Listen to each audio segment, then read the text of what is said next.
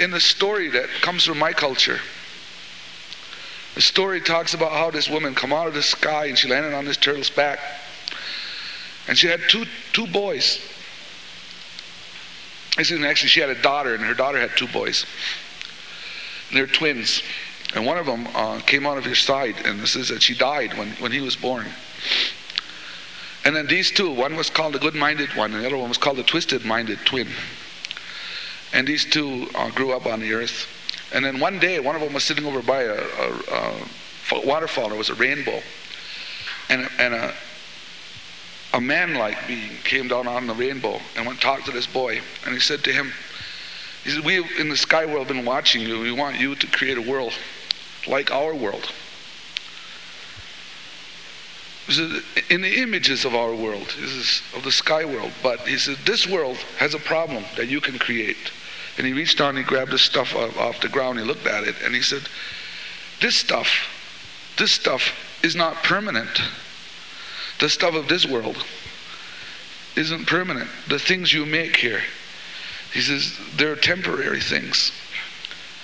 But he says, you can make that. And so this twin reaches down and he molds a creature, and he breathes life into the creature, and the creature flew away.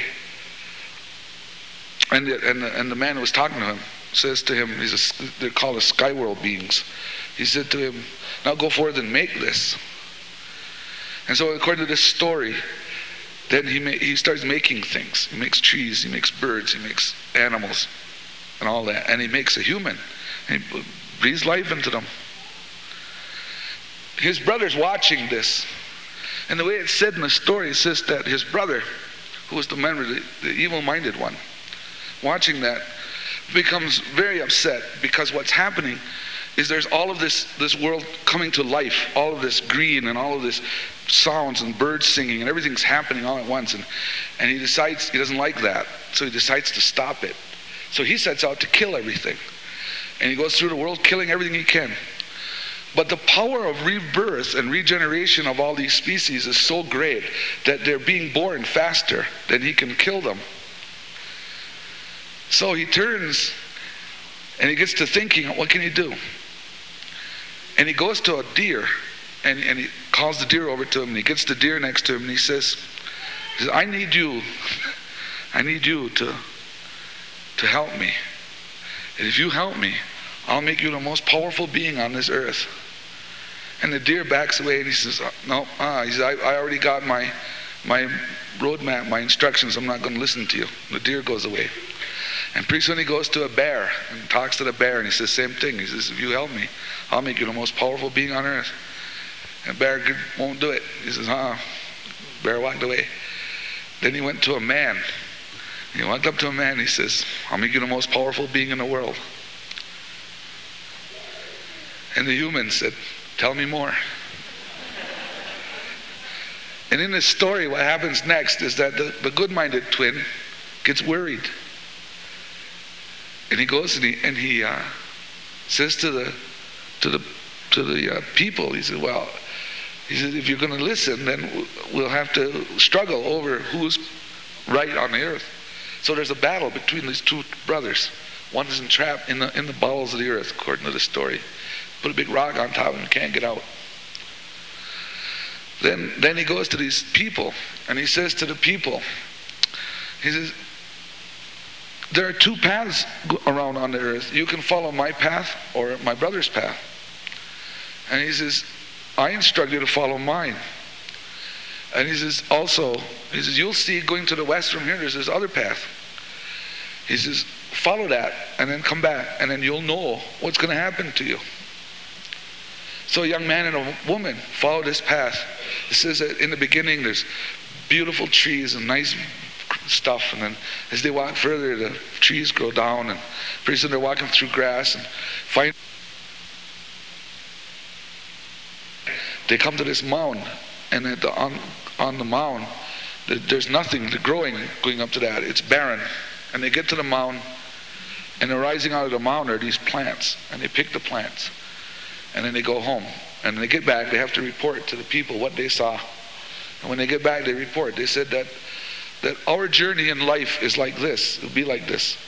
will begin in a place of great foliage and greenness, and as time goes by, it will get harder and harder until in the end there will be nothing growing there. But in the end, he said that there's a grave, and the grave means that people die, and that's each of us will do that. And out of our death will come the transformation, the plants growing out of the grave. Will come the seeds for the next round of life. They said, and they said this is true of the individuals and will be true of peoples, meaning cultures, that they'll go through this path and come to this place. And then these two who were reporting this came back and they said, but as we understand, there's another too, that there's a path to follow in the world. And that path can take us to the wrong way. So what we'll have to do, we'll have to use our minds to understand what we need to do. He said, you have to understand who you are.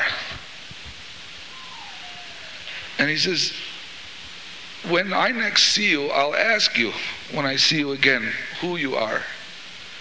And he says, you must remember the answer that I told you now. He says, I want you to tell me. He says, I tell you, you are ongoing home way. He says, that's who you are. That words mean real humans, like physical humans, to separate them from non-physical beings. It means that you're real. And his point was, well, he says, and he said, you when you come to me again, he says, you remember this, that all the time of the earth, that you're real people, physically real. And what his argument was going to be was that our reality is temporary. We're of this place of transformation. We go back into the earth and come back out again. Go back into the earth and we come back out again. So he said, my mother's body, he says, supports your feet. My mother's body is the earth. And he said that if you look into the earth, you will see faces coming toward you. And he says those are the faces of the future generations. And he says they come out of our mother's body and they walk on the earth.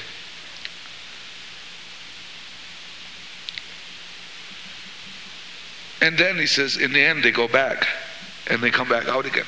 So in the old days, the Iroquois Indians used to bury people face up and some people face down to show the idea of the cycles.